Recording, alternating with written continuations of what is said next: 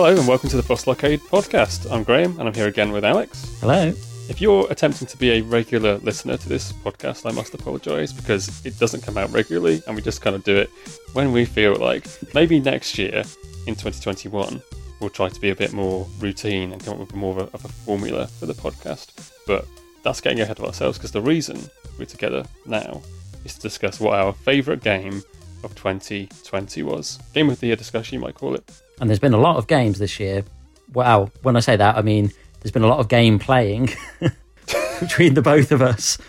For me, more than any other year, I think. Generally speaking, we've avoided the elephant in the room of the lockdowns and the pandemic on Fossil Arcade because we like to kind of just keep it evergreen and a place of just like relaxation and not thinking about current affairs.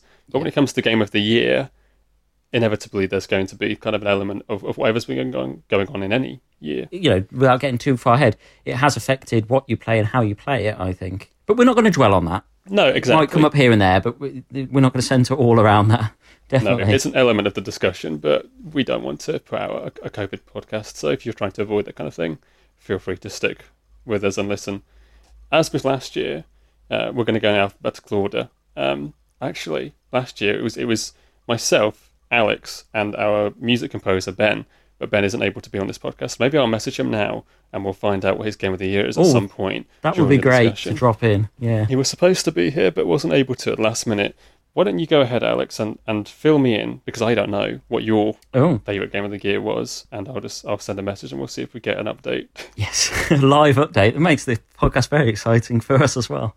I want to start off by just talking about a couple of what I want to call honourable mentions. All right. Because it's very difficult, as I'm sure you know yourself, to say, this is my Game of the Year, and to just pick one in any year. It's just... Sometimes there is an absolute standout game, but sometimes there are several that are just excellent. Well, it's been a particularly good year. Yeah. Especially on PlayStation, actually. Yeah. So I want to start off with the Final Fantasy VII remake, because that was a huge release for me. And when I started thinking about this Game of the Year, it came out so early in the year that I actually thought it was last year. It's February, right? Yeah. So I had to actually sort of take a minute and think, oh no, I played through that this year, and I played like 70 hours of it or something. So it took up a fair bit of my time. Yeah. But I couldn't let this pass without bringing it up because it was an incredible game, a really worthy update to the original. And it did some new and interesting things with the story. You weren't just playing through the game you'd already played with better graphics and with a different fighting system. They'd really upgraded everything. Same with the music. They hadn't just played the same music or just played it again with a larger orchestra or something. There's so many differences. Recomposed it, yeah. Yeah. And there's new pieces of the story as well, isn't there? They've added that kind of stuff. So yeah, it was just really excellent. And I hope it doesn't fall off too many people's radars for the same reason as mine of kind of like, oh yeah, that was this year. I know, like for yourself, you haven't played it yet, and I hope that it is something that you do return to because it kind of can't be recommended enough in some ways. And it makes me incredibly excited for the next part that they release. Yeah. But I'm also like slightly saddened that we haven't heard any more about it for the rest of this year. Maybe that's just to do with what's going on, but you would have thought that pretty hot on the heels of its release and its success, because it was received so well, that they would have said, like, here's a roadmap, as people like to say, of what's coming next. And they haven't done anything, really. I was really looking forward to it, and I still look forward to playing it. The reason I didn't play it this year is because I got stuck into Dragon Quest XI on the Switch, and I didn't want to be doing two kind of similar sort of games. I know they changed the combat for remake, but still, I didn't want to have kind of two massive RPGs. Yeah. So FF7 remake. That was one quick honourable mention, and then the other one is The Last of Us Part 2. I played through it really quickly, actually. For me, I normally probably take quite a long time to finish a game, but the narrative was so good in it. It was like binging something on Netflix or something like that. You get into it, and rather than think, well, I'll try something else, or I'll play this other game, you thought, oh, I'm really compelled to see this through, and I need to see how it finishes. And I really enjoyed it, and it was... Yeah, I remember at the time of me getting it that you called it a murder simulator. That's always stuck with me, which I found very amusing. Kind of is like this like Rambo-esque John Wick style revenge story, isn't it? Yeah. And there's a lot of gutting and stabbing and throttling and the most violent game I've ever played. Exactly. Because of the level of the graphics. You're at the point now where it's more like any generation really of gaming, but it becomes more visceral as you go on and on.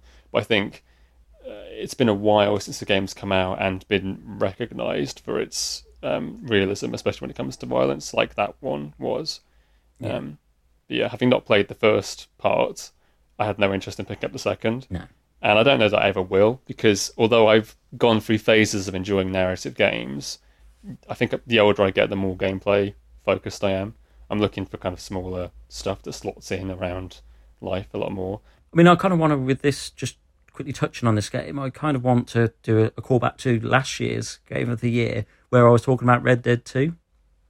And what I found with The Last of Us Part 2, because it's a linear structure, it has the odd open world part, but it's only a hub, if you see what I mean. You wander around almost doing missions and little side bits in a hub, and then you move to another area that's quite linear. That I found that I got to experience everything that the game had to offer. We get so many open world games now. Yes. That it was refreshing to have a story-driven, linear experience. And when you finished it, it was like closing a book. You just thought, I've done it. And I've seen everything, I've read every word, or, I've seen everything in this game for the most part, and I can put it on the shelf now. And that was nice. I think over the last generation, at least on console, the open world genre has just been the vogue. Like between all the Assassin's Creeds and like Breath of the Wild, there's all these games which you could never really experience all of unless it became your main game. I feel like that fad or that fashion might come to an end if you want to make a huge game. It's actually better to make a game that's a bit smaller than an open world game that people won't see, or it doesn't have quite the same sheen as something like Last of Us Part 2. Yeah, I think you're right. And yeah, I'm a fan of the Assassin's Creed series, but when they're in the cycle of kind of doing one a year, sometimes the new one comes out and I've not finished the old one, or certainly haven't seen enough of it. And it's hard to go back as well sometimes, especially when they cross generations. But yeah, so Last of Us Part 2, that's another mention. And then I'm going to go on to my Game of the Year, which is Ghost of Tsushima. Oh my god, I'm not surprised. No. We just talked about how open world games are sort of out of fashion, at least in my opinion, maybe. And this is my favourite one. You can prove me wrong. But I feel this was a different kind of open world game anyway. To a lot of them. It is more structured, isn't it? Because you start in like a smaller area and then the map opens up and all that kind of thing helps you to feel directed. And there aren't many kind of side missions, kind of collectible things, or the ones that there are all feel like part of the larger narrative. They tie back into your character development and stuff. Yeah. I've played 60 hours of it, but I haven't finished it yet, actually. Right. Yeah, since going back to Assassin's Creed, everyone's always called out for an Assassin's Creed samurai game, and we finally got it from Sucker Punch instead. Yes. And I don't feel that Assassin's Creed could ever do it any better than what Sucker Punch did. It's to me, it's pretty perfect for the genre it is.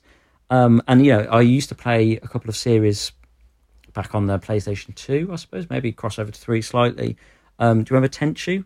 Heard of it, but not played. Yeah, I played a couple of those, and that was not really a samurai. It was more ninjas, but similar kind of a time period and setting. But that's the thing with Ghost of Tsushima, isn't it? That the main character is a samurai whose ethics are questioned, deeply questioned, and you do more of that ninja stuff as he becomes more conflicted. Yeah. And when I played it, I haven't finished it either, but the way that the story and the combat complemented each other so well. I think that's an element that other open world games don't grasp. Like sometimes in an open world game you can steal or kill NPCs just for a laugh, which is great. But in Ghost of Tsushima, it felt like everything you did, because he was conflicted on a story level, it meant that if you did do something that was a bit untoward in your combat, you could see this is going to have it plays into his emotions. You feel like, I am betraying my my oaths and all of that stuff, and that was really strong, and I enjoyed it for that. Yeah, I mean, this was something I was going to touch upon, was the way you get to choose your play style. Because I think we probably did it slightly differently. I wanted to be a very honourable samurai, so whenever I would be wandering around and going into a mission, I'd do the odd stealthy bit, but for the most part, I'd call them out and get them to do standoffs. So I would use the samurai skills and the sword play more than I would go sneak around assassinating people. But what I loved was, however you played it, the NPCs would react different, and the world would actually react different to you. Oh, right. So if you go around and play more as the ghost, and assassinate and sneak in the shadows and things, the game, it rains more in the game. Really? I haven't noticed that. So it's just like, it's more dramatic. It's just like because rain equals drama. Yeah, and it's just like a quirky thing. But I didn't like it when it rained, because the game is so beautiful and the colours are so nice, and the sunsets and all these kind of things, that if you play the ghost too much, it's just overcast and it doesn't look very nice. It's not like completely all the time, but it happens more often. I mean, you said it doesn't look nice, as in it makes you feel dour, but it looks good anyway, like graphically. It does look good, but it looks more beautiful when you've got those flowing grassy fields in the sunshine. The HDR on this game was like, I always enjoyed HDR, especially when I played Horizon Zero Dawn through again when I got a TV that could do HDR. But having Ghost of Tsushima, it really shows you like this is what that tech is for. Yeah, the changes in lighting through the HDR was just like incredible. It's blinding at some points as well. Yeah, to me that was like maybe the best part of the entire game. I mean, PS4 is probably going to go on another couple of years, but it feels as like one of the swan songs before the launch of the 5. It really shows you the full arc of that console's development and how far we've come since it launched. It's really, really beautiful. That's exactly what I thought. It's kind of the pinnacle of the PS4 era, because the load times were also optimized really well. It was like so fast. It's almost as fast as the SSD and the PS5. But another area of the game that I really liked was, and you don't get this so often in games, I find, is the storyline follows the fact that you're protecting your homeland from invasion rather than casting out on an adventure somewhere and discovering new places or going behind enemy lines. You're protecting your own country from invaders. And even though you start the game in that, you obviously haven't lived in that world until the game begins, and it's been invaded as you start, that sense of invasion is really strong, I thought. Well, that's it. I love the fact that you go around and you'll go into people's houses and they'll come up and thank you because they can see you're a samurai and you're protecting them. And they'll tell you things about the invaders or where they are, and you almost feel slightly comfortable at times because it is your homeland and you've got those lovely fields and things. So you'll be wandering around on your horse and you'll see people in the distance, like people or soldiers you can't always tell. And as you get closer, you realise that they're the invaders. And it's kind of like unsettling and uncomfortable to have these people just wandering around, because you feel a sense of ownership to the land. I think you're much, much further through it than I am, because I moved house in the middle of playing it. And then once the PS4 came back out, it was like I was kind of not in the zone of playing. I had to kind of pick up and remember, and I kind of didn't play it again until they released that free multiplayer update, Ghost of Tsushima Legends, which was like, obviously it was planned before the game launched, but it released later on completely for free. And you wouldn't have thought it was free, or I guess it was included in the retail price, to be fair. But you got enough value out of the main game. Yeah, I mean... You didn't feel shortchanged, did you, by not having that multiplayer mode at first? Yeah, it gives you a whole new bunch of combat styles, doesn't it? New characters. There's 4 playable characters. They all have their own skill trees and leveling systems, and the look of the game totally changes as well. It gives you like this mystic, like drenched red kind of look. It was just like fantastic. Yeah, we played through on quite a few evenings, and I feel that we saw a lot of what it had to offer. We completed a lot of the missions, but there was a larger mode that we only dipped into. The survival mode we didn't play much of. We did the structured stuff because you could do it co-op. It's all co-op. And it was a lot of fun. I don't know. We might go back to it. I mean, if they add more content, I'm sure we would. I'd be willing to go back to it and pick up the characters we didn't play, because with us being the 2 of us, we've got 2 other characters we didn't touch on. and that might be really interesting. And now also, even though it's nice to have a break from it, going back to it, having done those missions before, knowing what to expect, we might be able to implement some new strategies and some different kind of cooperative mechanics that we didn't before. And I think for anyone who hasn't played it, that multiplayer mode, or just given it a chance, if you like difficult games, it's really difficult. We struggled. There were several scenarios, but it made it fun that way. But there were several scenarios where we would just die like continuously until we came up with some sort of winning strategy, or just fluke our way through. And I find that in the single player and the multiplayer, it's the kind of game where death is not a point of frustration so much. It's a learning experience. Yeah. And you can try things several different ways and fail, but still enjoy those experiences. And it feels like you're developing your skills along with the character quite strongly, and I really liked that. So I should really go back and finish it. But I haven't. Same here. I've got to. Maybe use the holidays. So yeah, that's my game of the year. It won the People's Choice Awards at the Jeff Keighley Game Awards, didn't it? So I think that's success enough that you can expect a PS5 re-release, if not a sequel. Yeah, I want a sequel, but I need to finish the first one. So what's been your year in gaming? Well, before we move on to mine, as I said, has Ben got back to us? Alphabets are important, and despite Ben not being here, he would still come after you if you were. So I've had some messages from him. He says his game of the year would have been, or is, Hydrogen Warriors Age of Calamity, which I think translates to Hyrule Warriors Age of Calamity. Oh, I was just thinking, I don't know what this game is. I hope you've got some background with it, because I don't know if I can discuss this. Yeah. We have this running joke, me and Ben, that our phones don't like the word Hyrule, so when we type it, we just leave it as whatever. So today it's Hydrogen Warriors. But yeah, I've not played Hyrule Warriors Age of Calamity, but he says, oh no, the rest of his message is about something else. We're both waiting for our Astro City minis to come in the post, which we'll be able to see on Frostlock KG channel at some point. But yeah, he's talking about that, not what he thinks of the game. But yeah, I've played the original Hyrule Warriors, which is released on Wii U and 3DS and Switch. I've got the Wii U version, and I really, really love it. And I will get Age of Calamity at some point. I've heard some things about the narrative not being particularly strong, but with the first one they did, the narrative was not the draw. It was the idea of getting to play as different Zelda characters, like in this Mushu experience, this kind of Dynasty Warriors thing. And the first one was great. So I think when I eventually get to Calamity, even if the story's not that good, I'll probably really enjoy it. And you didn't play the first Hyrule Warriors, did you? No, and I remember when it came out that I wasn't that kind of attracted to it. It looked good, but nothing made me feel I really want to play that. But Age of Calamity, actually, I've really liked what I've seen. Yeah.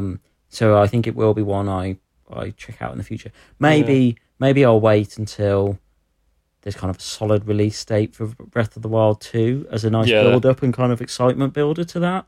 Yeah, refresh me with Breath of the Wild, although I need you to come around and help me finish that one. Yeah, we'll do that. I think I might get Age of Calamity after Christmas, depending on what my gaming schedule looks like. Something else I would like to talk about on the podcast at some point is, how do you deal with like backlogs and front logs and like game collections in general? But that's a talk for another time. But it's something that I think we need Ben. Yes, we need Ben. There's a three-way conversation there to tell us what we're doing wrong, I think. Yeah. What you need to do is just play Breath of the Wild and nothing else, because that's pretty much what he seems to do. But speaking for myself, in terms of honourable mentions, I don't really have any, which I think is implicit of the kind of year I've had with gaming generally. Like we talked about, we've had more time to game in theory, but I also have been moving house and dealing with a new job, and all that stuff's been very enjoyable. But it's meant that when I've been gaming, I've wanted to just relax, and that's also why I mentioned that narrative games seem to be appealing to me less, because while I've enjoyed plenty of TV shows and movies this year, don't get me wrong, the idea of a 60-70 hour narrative just hasn't been filling me with joy as such. It's a lot to commit to, especially when you feel like you might get pulled away to decorate a room or something and then not play it for a month, sort of thing. We've So actually done. Sorry, I was just going to say we've actually done as well. I feel we've done more online gaming this year with each other, and that followed that same pattern really. That I think we both have in parts as well wanted just some casual games like Fall Guys and Star Wars Squadrons. We've played a lot of because you can just hop in it and you can chat, have a bit of a laugh.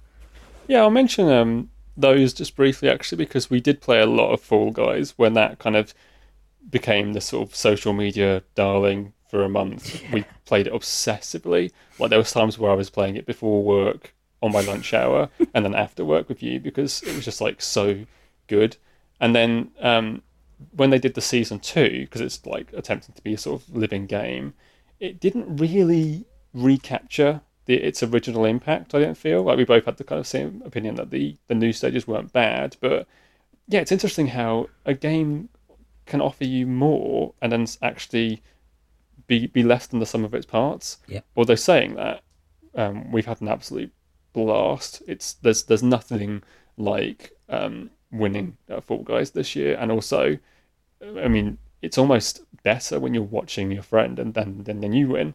When I've already kind of been eliminated and I can see you get to the final. Yeah. And Squadrons, I got that primarily for the VR experience because a few years ago they released the first Star Wars Battlefront and EA put in like a VR demo for one X-Wing stage. And then it was just like this drought of years of where is the X-Wing VR game? And it finally came along at a budget price, which was great.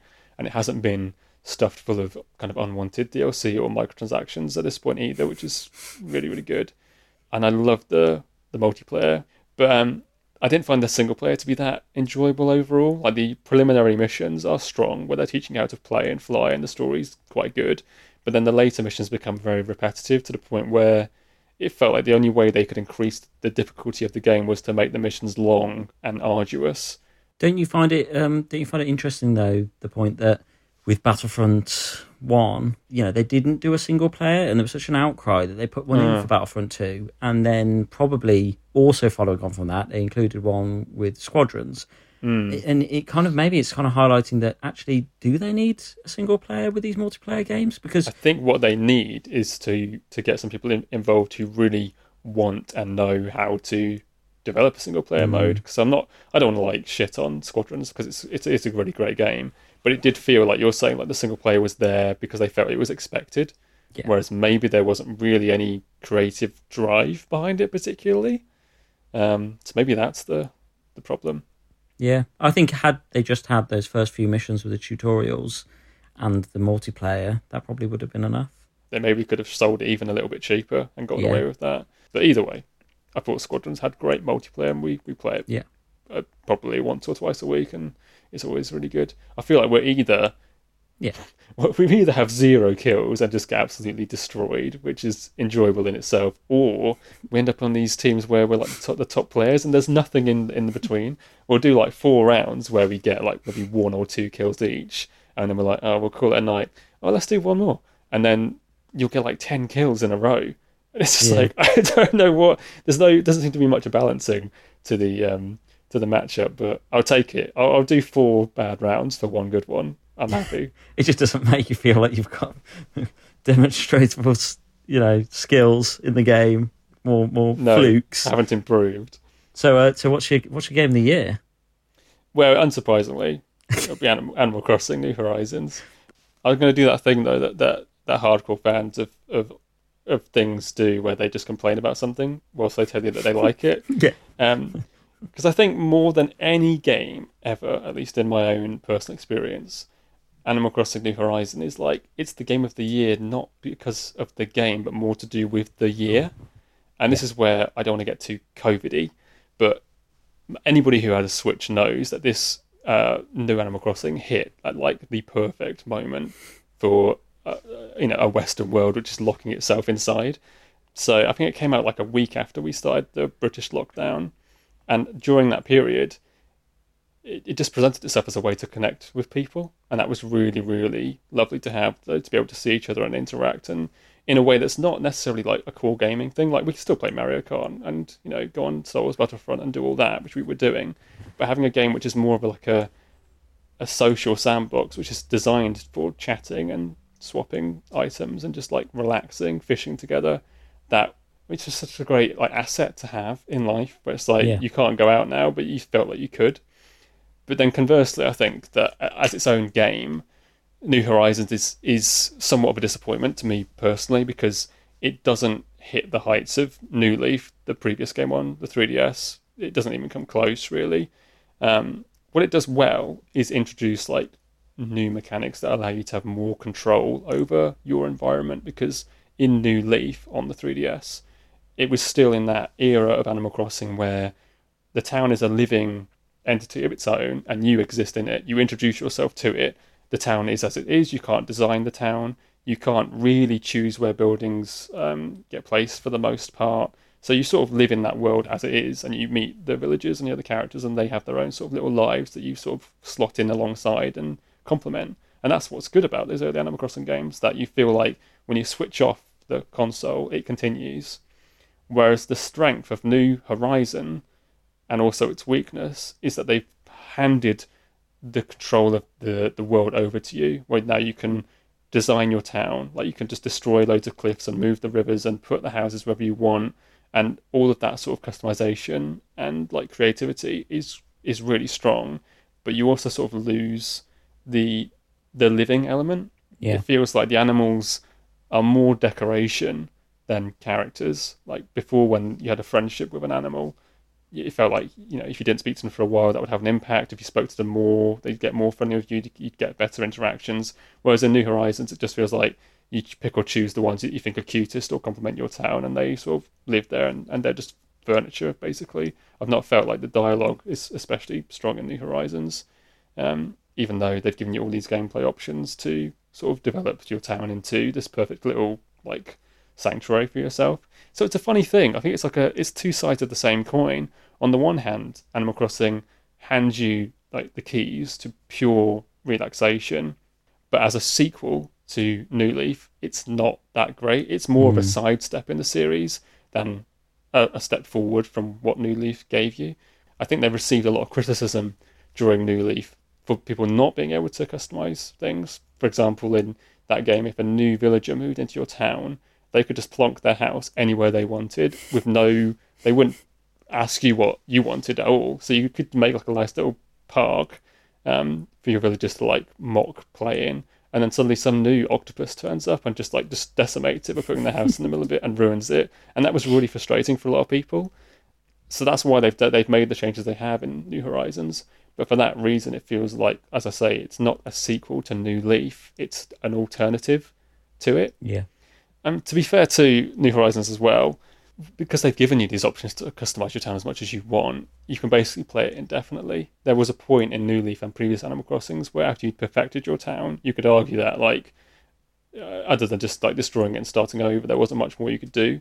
Whereas in New Horizons, you've got the option to customize things, which means you don't really need to restart. You can just restart in the world that you have, which is quite nice.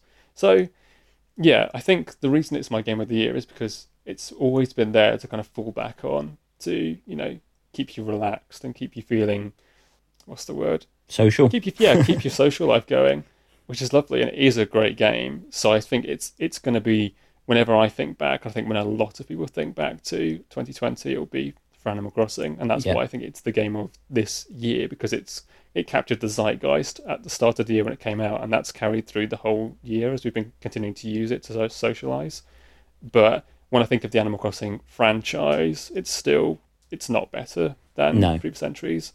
I was just going to say, do you think, you were saying about, it's kind of got almost like infinite longevity, but for you, do you see yourself playing it for more years? Do you see yourself in 2021, 2022 still playing it, either as much or at all, I suppose? Because I know you've put thousands of hours into previous... Well, 1,000. Yeah, but that's still a lot. But, into previous Animal Crossing games. I think it depends on what the future of the game is really because they've said that since it's done so well, the developers have said they wanted to support it for around 3 years, which means but when it came out, they did a lot of free updates for it. They basically released it in this kind of piecemeal form, and they've been updating it as the year goes on. And I've really liked that because it feels fresh and new, like it brings you back to the game. Yeah. But also, a lot of the things they've added are new to New Horizons, but they are actually basically identical, if not pared down, versions of experiences that existed in New Leaf. Like, for example, we've got the snowmen going on at the moment because it's December and it's snowy, and building snowmen is great, especially when you build one wrong and they tell you that you're a terrible person. But in New Leaf, you could build 4 versions of the snow person, but in New Horizons, you can only build the snow boy, so it's 1/4 of the experience. So it's quite odd. So basically what I'm saying is I can see myself playing it for a long, long time, but I'm hoping that those updates actually become new things. I would like them to keep on doing updates over the years. I wouldn't even be adverse to some paid DLC as long as they were adding things that were actually brand new. The worst thing it does is the multiplayer when you play online, especially when I play with multiple people. Like, I did some parties this year in Animal Crossing where we had 8 people in the town at once, and you have to watch that cutscene of them arriving or leaving every single time. And Animal Crossing's online is structured in the exact same way it was on the original DS from 2005. They've not upgraded that, so it's odd that it feels like really antiquated in that way. So it's almost like if you're going to play it more, it's not just that they need to update like how Easter works or what happens in the summer or whatever, but maybe actually fundamentally change some of those things as well, so that it operates a little better, like quality of life. Streamline. It's like Animal Crossing is best when it's a complement to a richer life experience, I think. If you are just sat at home playing it obsessively, it's deserving of criticisms, there's no doubt. But sometimes they can be inflated when you're exposed to them too much. And then you can end up having an overall negative experience of a game that's actually quite magnificent and beautiful. Yeah. And I also think that if anyone who knows you knows how much you love Animal Crossing. It's not a secret. You wear it quite proudly, in fact, with pin badges and whatever else. Myself, my fiance, my sister, and my mum, between the 4 of us, we put over 1,000 hours into it this year. So for all less than a year. I think I've played it for 460. My mum's played it for almost 350 now. So for all the little niggles I have, which are significant, change that multiplayer, please. It's still my favourite game of the year. So yeah, love it. And it was little surprise to you, I'm sure, that's why. But it's kind of why I because I've played it too, and it didn't even feature in my thoughts for a game of the year, because I thought, well, it's not a very interesting discussion if I just say the same as you. I wouldn't have minded at all. Yeah, maybe it is an interesting discussion, but yeah, and I already knew that it was what you were going to pick. But to just kind of go some of what you were saying though about loving and recognizing its issues, but that's what a game of the year is, and a game of the year discussion is. Your game of the year doesn't always have to be something that you finished and is your favourite game that's ever been created. It does come back to what you've played most, what you've enjoyed most. It's no bad thing that you love Animal Crossing New Horizons, but you also have issues with many areas of it. But yeah, thank you for joining me for this game of the year discussion. No problem. I think we'll put our heads together and try and think up some more podcast topics for next year, because even though we do these very intermittently, we do really, really enjoy having them. But if you've enjoyed this discussion, you can check out Fossil Arcade on YouTube. We've got loads of gameplay videos of Alex and myself playing retro games. There'll be more of that planned in the new year. Looking forward to getting onto the Astro City Mini and dipping into some more Star Wars arcade games. Oh, very excited. Yeah, so thanks for your time, Alex. No problem. Thanks to everybody who's been listening, and we'll see you around. Bye. Bye.